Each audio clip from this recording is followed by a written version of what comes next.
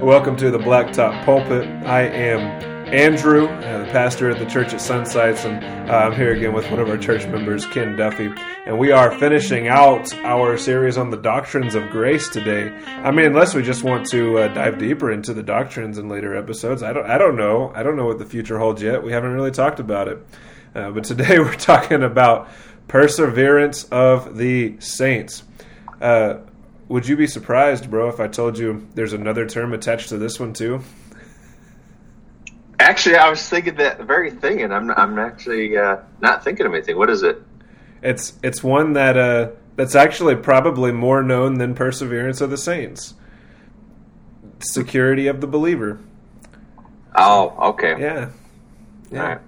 Except I do like perseverance of the saints more than I like security of the believer, because it sends a different message, has a different connotation, one of perseverance rather than mere preservation. So, yeah. Yeah. Cool. Yeah, what is this doctrine? How do we define perseverance of the saints? Actually, instead of coming up with my own words here, excuse me. Let's see. There was a good verse I wrote down thinking about this one. Where did that go? Where was that verse?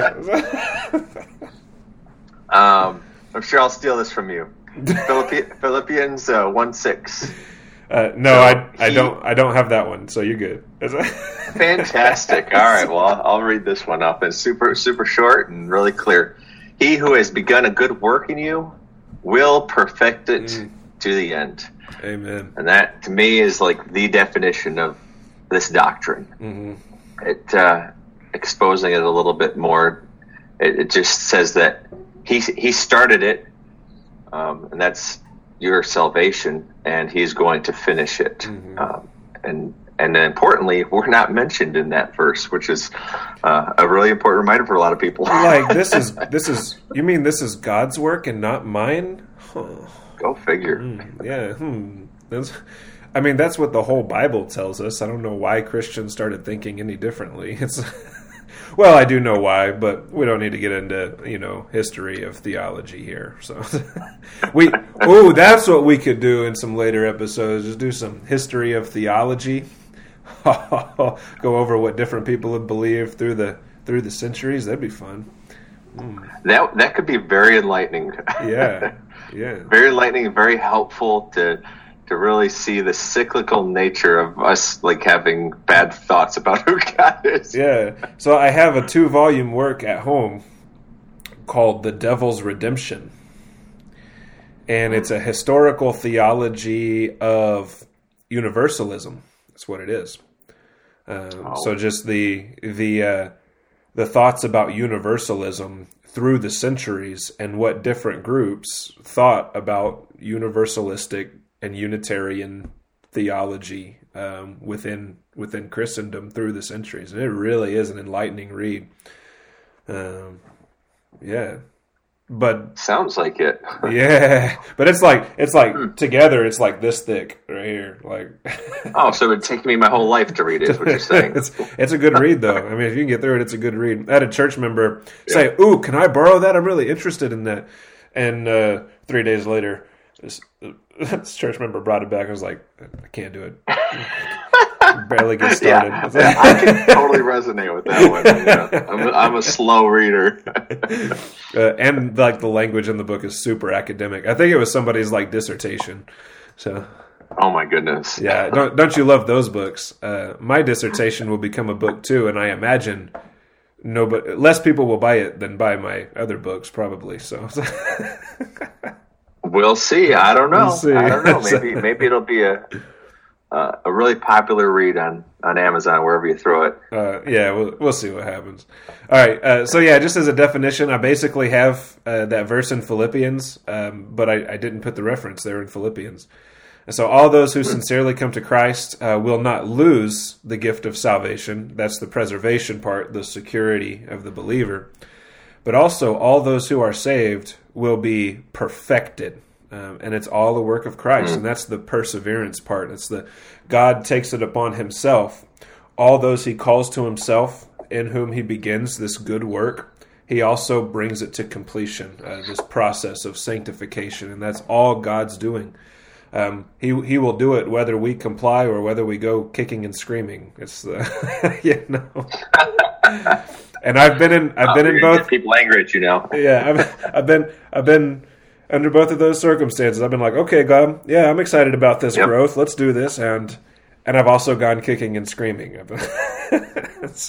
Absolutely. Oh man. Yeah. I wonder if there are any stories out there, people. I mean, maybe young believers, but if you've been walking with the Lord for more than a few years, I'd venture to say you've been through the kicking and screaming part at least a few times. At least a few times, yeah. God sends the hounds of heaven after you again. Thank you, Jesus. Yeah, for sure. That's like a good father, if a kid throws a tantrum, he doesn't just, okay, you threw a tantrum, I'm going to let you have your way. No, that doesn't teach your kid anything. Right.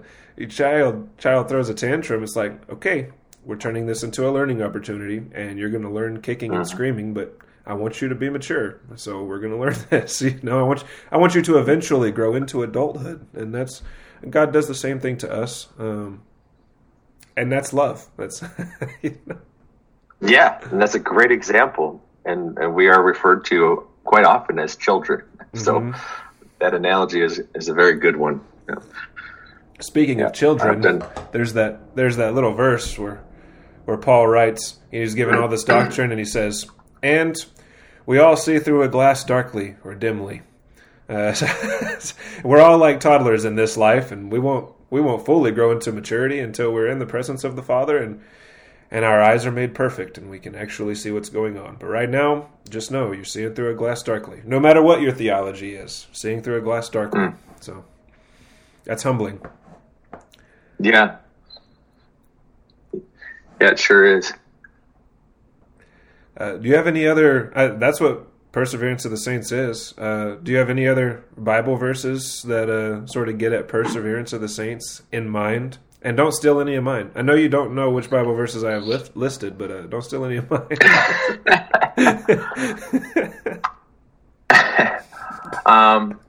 Let's see. I wrote down several verses, but it's interesting. Like the most of the verses I wrote down talk about the people that left the church, or as we would say, left the faith. Okay. Yeah, left the faith, right. Right. So this is like the counter argument, I think, that talks about, well, we see people leaving the church all the time, and we do, and I don't think anyone really argues with that point. But the important thing is to acknowledge is what they are, like in 1 John 2:19, where it says, "Those who went out from us were never really of us." So if we're talking about persevering, if we're talking about people who believe will never depart, we had an example and have examples of people who do depart in Scripture, which is an authority, and then it is documented those people that left the faith, quote unquote, never were believers. Right. Same passage, Matthew 15:8 says, "This people honors me with their lips, but their heart is far from me." So if we're thinking again about people who supposedly are within the fold of Christ and in the kingdom of God, he says in that example, and bringing this into modern day, you come to church, you sing the praises and pray during prayer and take communion, once every 6 months. Not here. your lips, exactly. Your lips are near, your heart is far. And that's the case with so many people. And again, very, very important to note, this isn't an area of boasting. Like, oh, look at you, like you're trying or something. This is not like me being uber genuine and you, just pretending, and me being proud of that. Like this is again where it's so important to see he who began the work. So I didn't take credit to start with. I don't take credit during my life. in my faith, and then that perfecting work He does in me, I will not take credit. I will kneel and praise and pray, at the end when He completes it. Yeah. We can't. People who are what you're talking about is apostasy, right? A rejection of Christian doctrine and a rejection of the faith community, the church, local church included in that, it's a covenant community, and a rejection of God. Even if somebody professed to be a Christian before this moment of apostasy, this moment of leaving, departing from the faith, we can't think any less of apostates concerning worth, right? We can't think any less of apostates than we do ourselves because we remain faithful. Was it R.C. Sproul who said, "If I could lose my salvation, I would." That's true over and over and over again. That's true for all of us. The only reason we are not all apostate people, it's only because of the Holy Spirit and the constant calling of God on our lives, and the fact that God does bring us to completion. Like, if we could lose our salvation, we would too. So we treat apostates like God may one day grant them repentance. We share the gospel with them again, and we love them. We don't like, I'm better than you because I'm faithful. No, we are not the faithful ones in this relationship. I would love to say, yep, I'm faithful all the time, perfectly, but I can't because it's not the truth. Only God is that faithful. And when we are completed, we will be faithful to Him. But I think on this side of heaven, we all see through a glass darkly, and we're not completed in that way. There's only one guy, I think, who probably came close to being fully sanctified on this earth, and that was John the Revelator, John the Elder. And that's. He's in his 90s when he died, and he had a long time to live out the faith. And no kidding. No kidding. Yeah. So none of us, we're not going to come close to what John did on this earth, and I don't think he was fully sanctified on this earth. But if anybody got close, it was him. That's Yeah, I agree. Definitely see that. Yeah, I think a good thing to think through with this work that God is doing in us as well is the reality that we're supposed to be growing, maturing. God is doing a work in us, and it is here, present time in our earthly lives. I think the reason that comes to mind is that there's just I see this habit of kind of indifference in a lot of people's lives, where it's just like you supposedly get saved and now you just love people, you're gracious, and you want to be a happy person, and you don't really work through doctrine, you don't really read through scripture, and you just live this new life apparently in the church that doesn't involve knowledge and growth. And that is what we're getting at here. When God's persevering in us, He is strengthening us with His Word. He's sanctifying us with His Word. He's washing us with His Word, and that's so critical when we talk about this persevering work that God is doing, because these are by which the works which God does in us that enables us to persevere. The knowledge of who He is, and when we get tested, we think of these eternal truths of God that have been conveyed to us through Scripture that gives us strength and confidence. And, yes, it is not Scripture without the work of God is Scripture in conjunction. Supernaturally to do these things. Yeah, that's right. There is a doctrine out there called free grace, right? So there are certain churches that include the word free in the name of their church, or denominations that include the word free in the name of the denomination. who say that, once saved, always saved. The security of the believer means this, that if you confess with your mouth, believe that Jesus was raised from the dead, confess with your mouth he is Lord, that you are saved. And the connotation there of that message is, it doesn't matter what you do now. You pray a prayer. It doesn't matter what you do after that. You're good. When that's not exactly the message Scripture gives us. God actually completes a work in us. There is something being done in the Christian way above and beyond salvation. We are growing in knowledge and understanding. Our emotions are becoming more godly, more mature. Our feelings are, our willingness to be led by the Holy Spirit we become more willing to do that. We're actually being made less and less wretched as we live with Christ. If I can't look back on my life a year ago and think to myself, okay, man, I have grown a lot since last year. I am way more mature in the faith than I was last year or 10 years ago. If I can't look back on my life and see the maturing process, I'm probably not in Christ.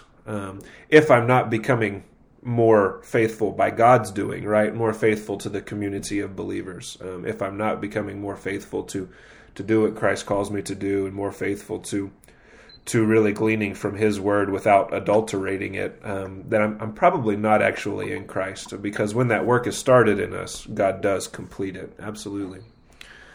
And you just talked about another verse there about you're examining yourself. Examine yourselves to see whether you are in the faith. Yeah. Test yourselves. Or do you not realize this? This is that oh man moment. Or do you not realize this about yourselves? That Christ Jesus is in you, unless indeed you fail to meet the test. Yeah. Like, this is a legitimate testing that we're supposed to be doing to not allow ourselves to be tricked to think like you're saying, well, I was told, if I prayed, and I have personal experience with people that I've talked to, multiple people that say, well, I'm a Christian because I was told to pray a prayer in church, and I did, so I'm saved now. And you could tell these people have no idea what they're talking about. This is the important part to examine yourself. This isn't like questioning your salvation. This is what are you doing? People can't see you. They're going to think I'm tripping out now.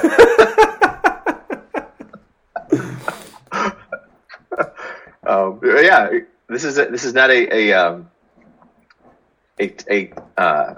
being uncertain of your faith or questioning your salvation. This is an examination of your life to just test it in a way that says, am I tricking myself? Am I saying I'm a believer and I'm not? Do I really know what it means to be saved? Who's doing the work in that salvation? These are the tests that we're exhorted to do. And the crazy part here is we can fail. That should be an eye opener. These types of verses can be moments of not condemnation again, but repentance. Again, with having heard testimonies before, people living in a works-based faith, and then coming to a point of realization through examination that they are heretics, that they're taking credit in their salvation, that they're boasting in their own works, and this is a failing of the test. But thankfully, in the example I'm thinking of, brought about repentance and salvation, a true salvation. So these are important exhortations for us to look at. Yeah. Going back to, are you watching me change my lighting and stuff? Is that what you're talking about? I don't know what's going on, man. You're just trying to distract me. Yeah, going back to 1 John chapter 2, verses 19 through 25. I don't know how far you read. But it's just that verse again. They went out from us. Talking about apostasy. And they went out from us. Why? They weren't really of us. If they had been of us, they would have remained with us. But they went out so that it would be shown that they are not of us. This is the promise which he himself, this is verse 25 in 1 John 2. This is the promise which he himself made to us, eternal life. So those who are going out, they are not of us concerning eternal life. These are apostate people. We need to be careful of our language too when we talk about people leaving, because they're not leaving Christ. They never had Christ. Right. They are leaving the covenant community of faith, right? And the only reason somebody leaves the covenant community of faith is if they don't have Christ. They're not actually in Christ. If you are in Christ, you don't leave the covenant community of faith. That's like one of the tests John gives us. And people think, oh, I can love Jesus and not go to church. Do you realize what the Bible says about you if that is your theology? It says you're not even in Christ. It says you don't have eternal life. So if our listeners are listening to this, and that's been their thought, I can love Christ and not be with the church and in church and devoted to a body of believers, you cannot love Christ and not be a part of the body of believers. Those who are not part of the covenant community show that they don't actually have Christ. They have some other kind of religion. Their religion is about themselves. They are lone wolves, and they call it Christianity, even though it looks nothing like Christianity. You do not have Christ if you aren't part of the covenant community. It's kind of important there. That's one of the evidences that we actually have Christ. Yeah, in the body. This is another testing. More of an observation that I've seen. I've been a believer for, my goodness, some odd 20 years now, and something that I've seen time and time again is, and we're talking about being in the body, and one of the reasons people don't like being in the body, which is what would be the proper way to talk about, is it's essentially just correcting people. You know, a lot of people don't like being corrected, and the thing I've seen time and time again, and this is a spirit of humility of people who have been saved, and this is regardless of whether the correcting person is right or wrong, right. But the recipient, the person in the faith who knows the Lord, is humble and doesn't respond by lashing out or being angry or over emotional. There's just this really obvious humility in believers because they've already been broken by God. You know, they've already been saved, and they have already come to a knowledge of their wretchedness. And it seems to be an ongoing thing, that observation of mine, that people who are in the faith are really humble when corrected. Just another thought I had. Yeah, for sure. Let me read a couple other verses for us from Scripture, just so we know that this is a biblical doctrine. Like, you can't escape it when looking at the Scriptures. In the Old Testament, we even see perseverance of the saints in the Old Testament. What? Isaiah chapter 54, verse 10. Of course, God here is speaking to and through the prophet Isaiah about the nation of Israel, and the covenant that God had with the nation of Israel is the type of the covenant that we have in Christ. We talk about it in terms of Old Covenant and New Covenant, but really the Old Covenant is fulfilled in the New Covenant. It's not done away with, it's fulfilled in the New Covenant. Isaiah chapter 54, verse 10 says, "For the mountains may be removed, and the hills may shake, but my loving kindness," this is the Lord speaking through Isaiah, "but my loving kindness will not be removed from you, and my covenant of peace will not be shaken, says the Lord who has compassion on you." So perseverance of the saints, it's not a doctrine about our ability to progress in the faith. It is a doctrine purely about God's loving kindness, God's covenant promise, and God's faithfulness to the people he chooses for himself. It's all about God and who God is. To reject this doctrine is to say God is not faithful, God is not lovingly kind, and God does not keep his promises if we reject this sort of doctrine. John chapter 6, verses 35 through 40. Jesus said to them, "I am the bread of life. He who comes to me will not hunger, and he who believes in me will never thirst. But I said to you that you have seen me, and yet do not believe. All that the Father gives me will come to me, And the one who comes to me, I will certainly not cast out. There's the perseverance of the saints part. For I have come down from heaven, not to do my own will, but to do the will of him who sent me. This is the will of him who sent me, that all he has given me I will lose nothing, but raise it up on the last day. For this is the will of my Father, that everyone who beholds the Son and believes in him will have eternal life, and I myself will raise him up on the last day. Pure and simple. That's unconditional election, that's limited atonement, and that's perseverance of the saints, all represented in one passage. John chapter 10, verses 27 through 30. I think we read this last week. My sheep hear my voice, and I know them, and they follow me. And I give eternal life to them, and they will never perish. There it is, perseverance of the saints. And no one will snatch them out of my hand. It's all about the authority Jesus has to select and save a people for himself.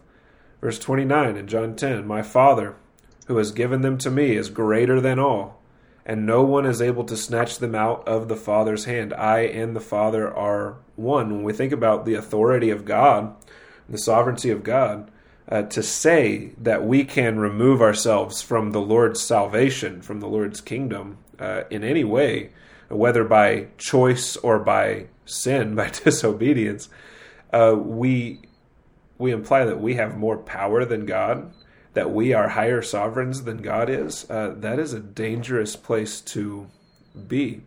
Ephesians chapter 1, verses 13 and 14. In him you also, after listening to the message of truth, the gospel of your salvation, having also believed, you were sealed in him with the Holy Spirit of promise. At the moment we are regenerated, we have the Holy Spirit in us, who is, verse 14 in Ephesians 1, who is given a pledge of our inheritance, with a view to the redemption of God's own possession to the praise of his glory. The Holy Spirit that's the pledge. He's the pledge. He's the seal. If we have the Holy Spirit, we have the inheritance. It cannot be taken away from us, and we cannot depart from it because the Holy Spirit is the seal. 1 Thessalonians 5, 23 through 24. Now, may the God of peace himself sanctify you entirely. It's God's work. And may your spirit and soul and body be preserved complete, without blame, at the coming of our Lord Jesus Christ. Faithful is he who calls you, and he also will bring it to pass. In all these verses, it's like God's the one doing the work. He's the one completing us. He is the one doing that. One more verse is 1 Peter chapter 1, verses 3 through 5. Blessed be the God and Father of our Lord Jesus Christ, who according to his great mercy has caused us to be born again. To a living hope through the resurrection of Jesus Christ from the dead. To obtain, we are born again by his mercy, by his will. He caused us to be born again in order to obtain an inheritance which is imperishable and undefiled and will not fade away, reserved in heaven for you. Why? Because God has caused us to be born again. Verse 5. Almost like the Bible has a few things to say about this. Just only a few. And you would not believe how many verses there are. I'm not going to read them all, but there are a lot about the perseverance of the saints.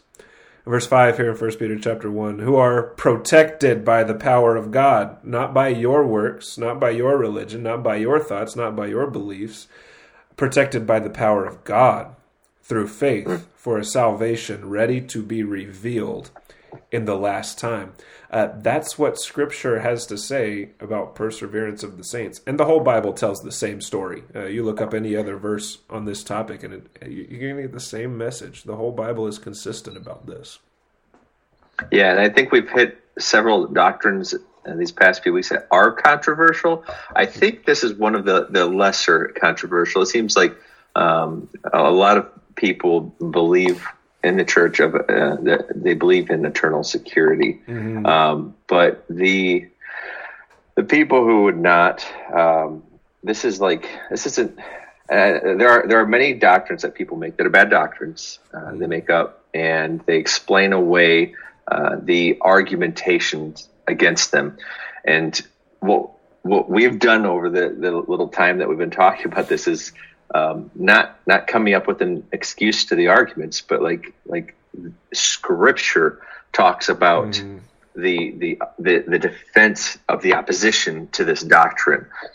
So this is one of those doctrines where people say, yeah, you're claiming that you're eternally secure in your faith, and then you're trying to explain it away by saying, oh no, people who leave the faith, they weren't truly Christians, and I've had that argumentation against me in conversation. And it's like, oh, that's convenient. That's just one of your ways to explain it away. No, John said that. Yeah, John said that. I didn't say that. Well, and they didn't leave the faith. They left a worldview, and they're replacing the word worldview with the word faith. They didn't leave the faith. Right. If you have the faith in you, it doesn't depart. It's the faith is there. It's the gift of God. No, they left a worldview. They changed their way of thinking. They were converted to something else. They didn't leave the faith. They left a worldview. And so people mix up their terms all the time too. And then you have unintelligent people and uninformed people talking about this. And it's like, what you're saying doesn't even make sense. You can't leave a faith. Faith is not something you enter, and faith is not something you leave. Faith is something that's given to you. So they don't understand what faith is. Right.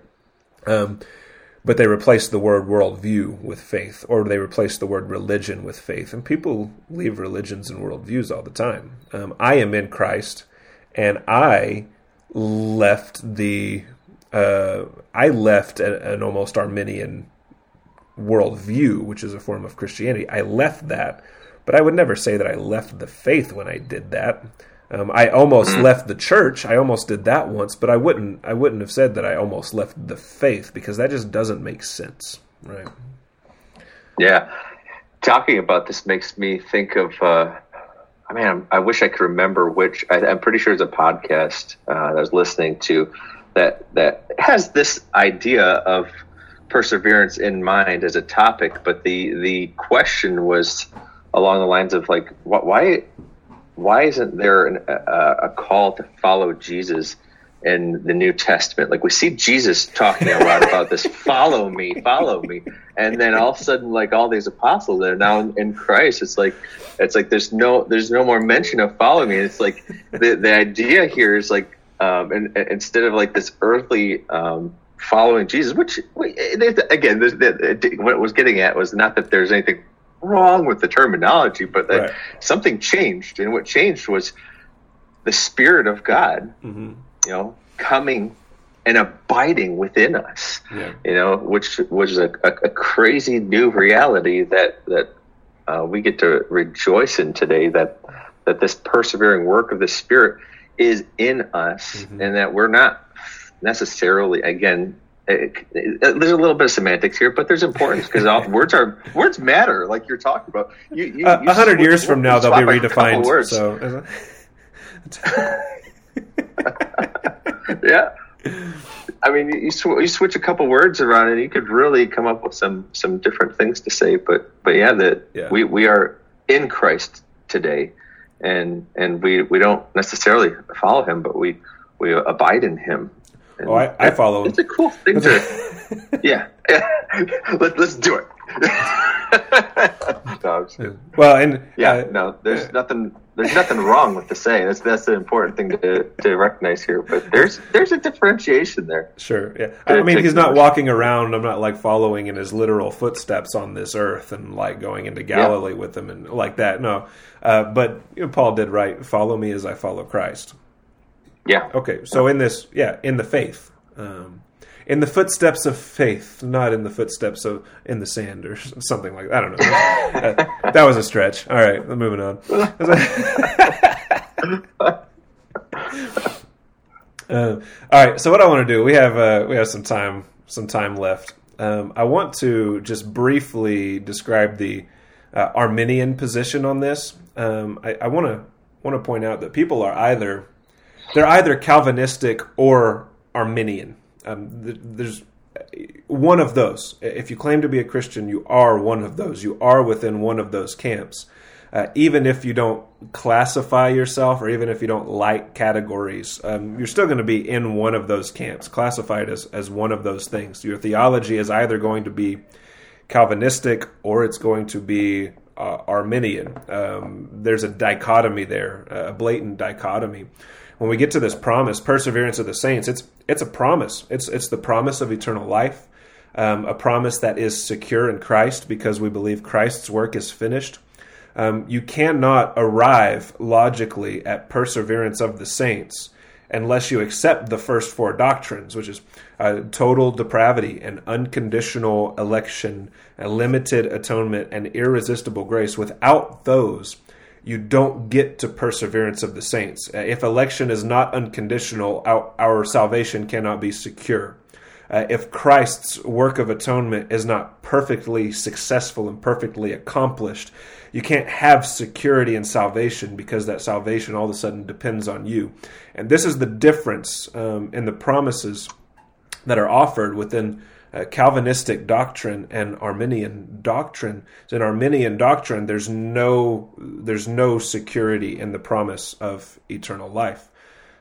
People bring up John 3:16, for instance, all the time in order to argue against Calvinists. But if your doctrine is not Calvinistic, you necessarily have to believe that whosoever believes in Jesus is not necessarily given everlasting life. Like that's what the opposing side leads to. That's the natural conclusion of the opposing side's argument. So John 3:16 can only really be embraced from a Calvinistic perspective. That promise can only be embraced from a Calvinistic perspective, not an Arminian perspective. And just to prove this, I just want to walk through the 5 points of Arminianism, which were developed before the 5 points of Calvinism. And the 5 points of Calvinism were developed in response to the 5 points of Arminianism and affirmed at the Synod of Dort, which rejected the heresy we now call Arminianism, right? So the 5 points of Arminianism. The first point is free will. This is the doctrine of free will. The doctrine does not refer to our ability to follow through with the desires of our natural heart. No, we all follow through with the desires of our natural heart. That's the problem, right? Free will is a doctrine that posits that by our own natural wills, we can choose to seek God out and enter into salvation, and God has no control over that. We must seek Him out. Problem with this, Jesus teaches that we must be born again in order to even see the kingdom of heaven. That's John chapter 3. And Jesus also said that in His incarnation, He was coming to seek and save the lost. That's how it worked. The lost didn't seek and save Him, or the lost didn't seek Him and save themselves. He came to seek and save the lost. So free will is exactly opposite of what the Bible gives us. And by free will, again, I mean the Arminian doctrine of free will, not every single little definition of free will that somebody might have. Conditional election is the second Arminian point.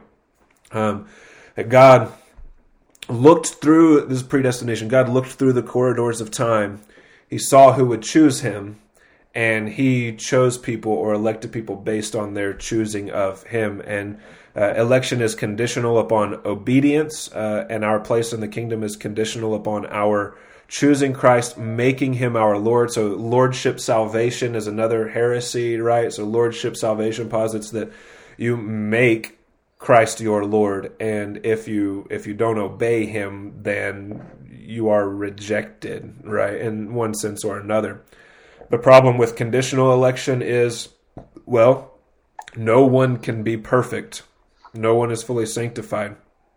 And if election is conditional, there's no need for Christ to die on a cross. There's no need for a Messiah because my works are sufficient to get me there, right? So conditional election is exactly opposed to the Bible's message and the work of the cross. So there's no need for the cross if election is conditional. Unlimited atonement is another Arminian doctrine. If people don't choose Christ, they have to pay for their own sins, but Scripture says that Christ is perfect. He is God. If unlimited atonement is correct, Christ died for everybody. Christ died to atone for the sins of every person. Yet, if somebody doesn't choose to come to Christ, is apostate or just straight up an atheist or unbeliever, then they have to pay for their sins, even though their sins have already been paid for on the cross. So that's the problem with unlimited atonement. It means Christ's work failed. He died to atone for the sins of every person, yet some people are still paying for their own sins in hell. It means Christ's work was not perfect. It means he failed. And that is inconsistent with the Bible's message, because Christ is God. He doesn't fail. At the cross, he uttered the words, "It is finished," meaning all those for whom he atoned are atoned for at that moment, right? Resistible grace, the next Arminian doctrine, means I can reject God's particular calling. This means that the work of the Holy Spirit is not effective. We are the ones with the power rather than the Spirit of God. If grace is resistible, if the Holy Spirit is resistible, then there's no need for us to have the Holy Spirit, and there's no need for us to have grace at all. If we don't need God, what is the point of faith? We choose our destinations. We choose to be spiritually actualized. We come into the kingdom and we depart at will. All of a sudden, Arminian doctrine eliminates any need for God whatsoever. It makes people into little gods. And then finally, all of these doctrines work together, and we have insecurity of the believer, loss of salvation, the departing from grace. Here we have a problem. Sanctification is my work. This is what plays into insecurity of believer. Sanctification is my work. I must make Christ Lord of my life. I can fall away from Christ if I don't live a good enough life. Within this doctrine, people are constantly questioning salvation. This is why so many people in modern evangelicalism have these moments of, oh, crap, like it's just a sudden thought, oh, crap, I don't know if I'm saved or not. I'm questioning my salvation. This is why, because this is the doctrine we've been handed, right? Constantly questioning salvation. Here, insecurity of believer just contradicts basic verses like John 3:16. Whosoever believes in Christ, if there's no security in salvation, whosoever believes in Christ will not necessarily have eternal life. Arminianism invalidates every promise in Scripture that is based on God's faithfulness and presents God as unfaithful, lacking loving kindness, and not true to his own promises that he makes throughout Scripture. And that's why Arminianism in, 1610 at the Synod of Dort, that's why Arminianism, this Arminian system of doctrine, was condemned as heresy, because it's just straight up heresy. It does not represent God, and it gives us no guarantee that anybody will actually be saved. It invalidates the work of the cross. It empties the cross of any meaning whatsoever. There's no need for a Messiah to come and die for anyone, because we are the ones who conditionally meet requirements for salvation. It's not Christ who finishes the work. It's us, and we begin the work and we complete the work, and God is completely left out of the equation, except to say, oh yeah, we have to have some kind of God. That way we can still classify ourselves as Christian. And I have the air quotes for our listeners as Christian. But it leaves God out entirely. No wonder so many people leave that kind of worldview. There's no power in that. No wonder so many people leave that kind of church and become atheists. There's no power in that. It depends on us anyway. And that's people who are leaving the church. That's the kind of church they're leaving. We either believe that, or we are Calvinistic in our thinking. Now Now tell me which you would rather be after knowing what the other side is. No kidding. Like, let me ask you a question. In our context of our culture today, that really muddies the water between these two viewpoints. What do we do with the countless people, and I'm not going to identify them as Christians or not, but the countless people who so evidently blur and blend and cross the lines back and forth between these two opposing explanations of the gospel? How do we handle that? And like, is this cause for division? Do we apply grace and work through these things with people who are in such clear error? Like this is a huge issue, and I have even my area of Douglas in mind. Most people wouldn't be able to even tell you what Arminianism and Calvinism is, and they practically mix the two depending on what doctrine you're talking about. People do this in every arena of life, right? So you have, and I won't mention which political party this is. People probably already know.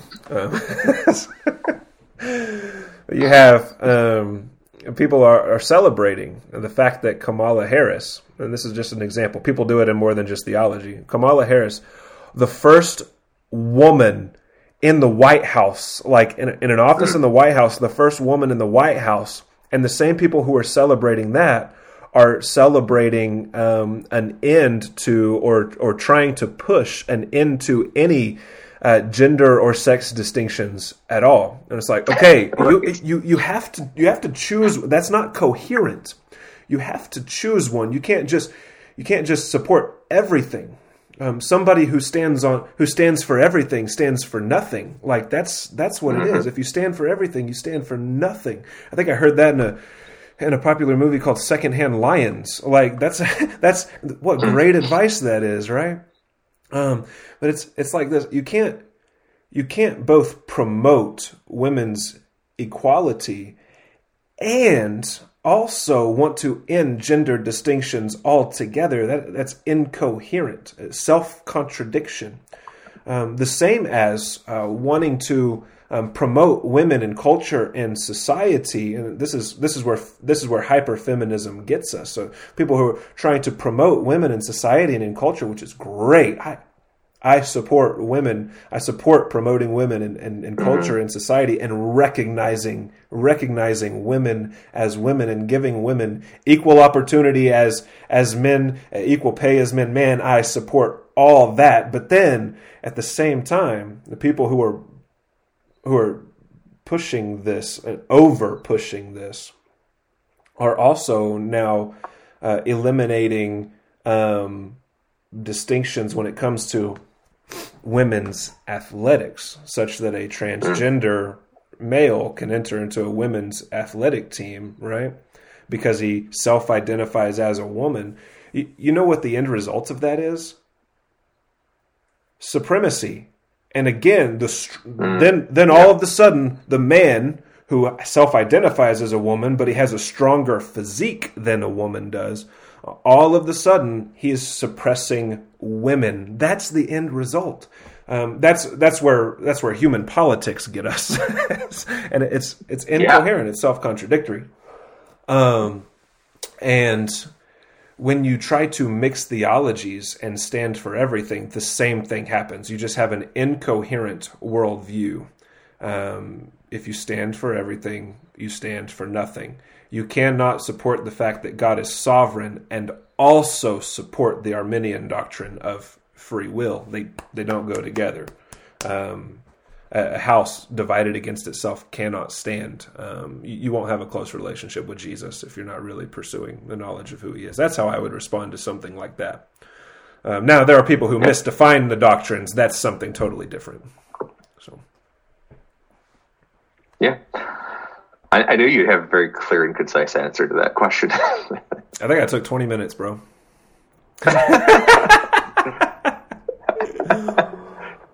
Well, and we got some of the application in there too, the bringing it down to the pulpit concerning like politics today and stuff. So it was good. It was good. I'm glad you gave me the opportunity. I don't usually have the opportunity to just talk about politics, and I had the opportunity today now to do it in such a general way. Maybe a continuance of this can be the doctrines of grace applied to today's politics.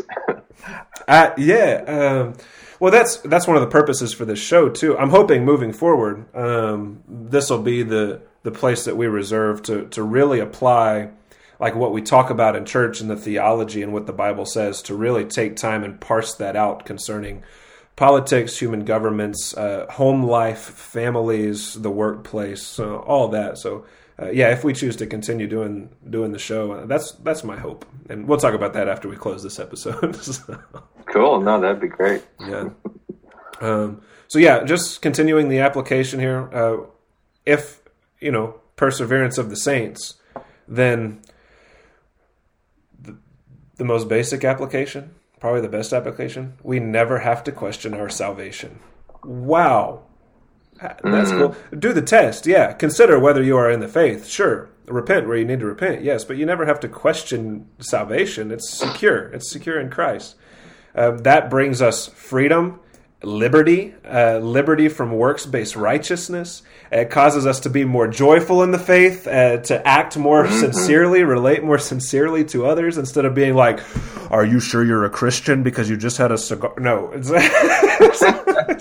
We don't have to be that way anymore. And this leads to a completely different kind of church community. This is why the Reformed Church is so different from popular evangelicalism today. It's a more sincere kind of community, a more loving and gracious kind of community.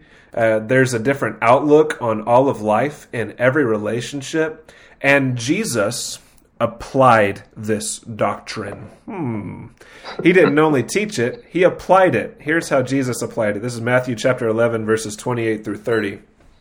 Come to me, all who are weary and heavy laden, and I will give you rest. This is in response to the works-based righteousness of the Pharisees, by the way.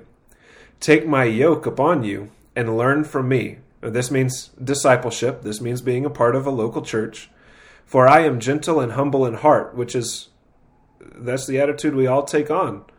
And you will find rest for your souls. Not more legalistic and ritualistic burdens. No, you'll find rest for your souls. For my yoke is easy and my burden is light. That's what church is, according to Jesus. And go figure, so encouraging and refreshing. Just like the rest of the doctrine. This is why we herald the doctrines of grace. Like so much comfort and joy in these truths that we hear. Yeah. In John 10:10, the thief comes only to steal and kill and destroy. I came that you may have life and have it abundantly. That's how all the doctrines of grace work out. An abundance of life, freedom, liberty, rest for our souls. And if we are at rest, if our souls are at rest, man, we're just going to have a great life no matter what our circumstances are on this earth, and an even better life in the life to come. And so we can sing. I don't remember which band this was. I think I heard this at a summer camp sometime. Life is good, eternal life is better. Those are the lyrics. And amen. Amen to that. Amen. Yeah, that's all I got. You got anything else? Well, I was hesitating on bringing this up. I feel like I am the counter argument to all these things, but I guess it brings up one last thing that I was thinking about. Is this fatalistic view? This is applied to a lot of doctrines when it comes to Calvinism. The argument is, well, then this will cause this problem in your life, and the idea with fatalistic view when it comes to perseverance of the saints would be that it kind of causes an indifference to our salvation. And like, I think I did bring this up a little bit, but the idea of just saying, no, God's got me, I'm good, and it causes this kickback mentality. I'm going to just say, what'd you say?